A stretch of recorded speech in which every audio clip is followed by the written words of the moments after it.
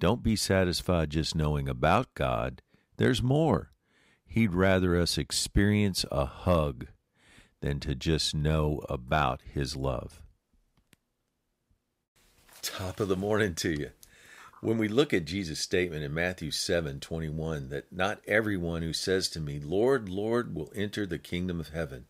And we do this with the eyes of love and a firm determination to get to know and experience God better. We are confronted with a harsh truth. Verse 22 through 23 further explains, many will say to me on that day, Lord, Lord, did we not prophesy in your name? And in your name did we not cast out demons? And in your name perform many miracles? Then I will plainly tell them, I never knew you. Away from me, you evildoers. What? Is Jesus telling us that we can do all the good works we want and still miss the mark? Jesus explains in verses 24 through 27, saying, everyone who hears these words of mine and puts them into practice is like a man who built his house on a rock. When the rains came, the streams rose, the winds blew and beat on that house, yet it did not fall because it had the foundation on the rock. But everyone who hears these words and does not put them into practice is like a foolish man who built his house on sand. The rains came, the streams rose, and the winds blew and beat against that house, and it fell with a great crash. Jesus' point is simple. We can know all about God, even do great and mighty works in his name.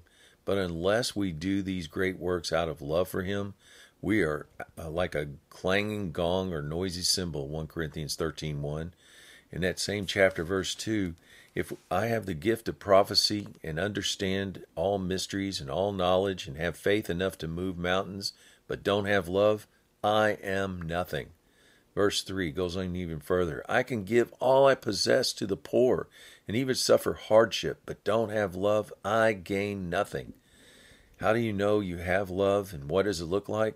Well, 1 Corinthians 13:4 through 8 tells us, you will demonstrate patience, kindness, generosity, humility, honor, forgiveness, unselfishness, peacefulness, no grudges, no evil intentions, truthfulness, value, perseverance, and victory, and no failure.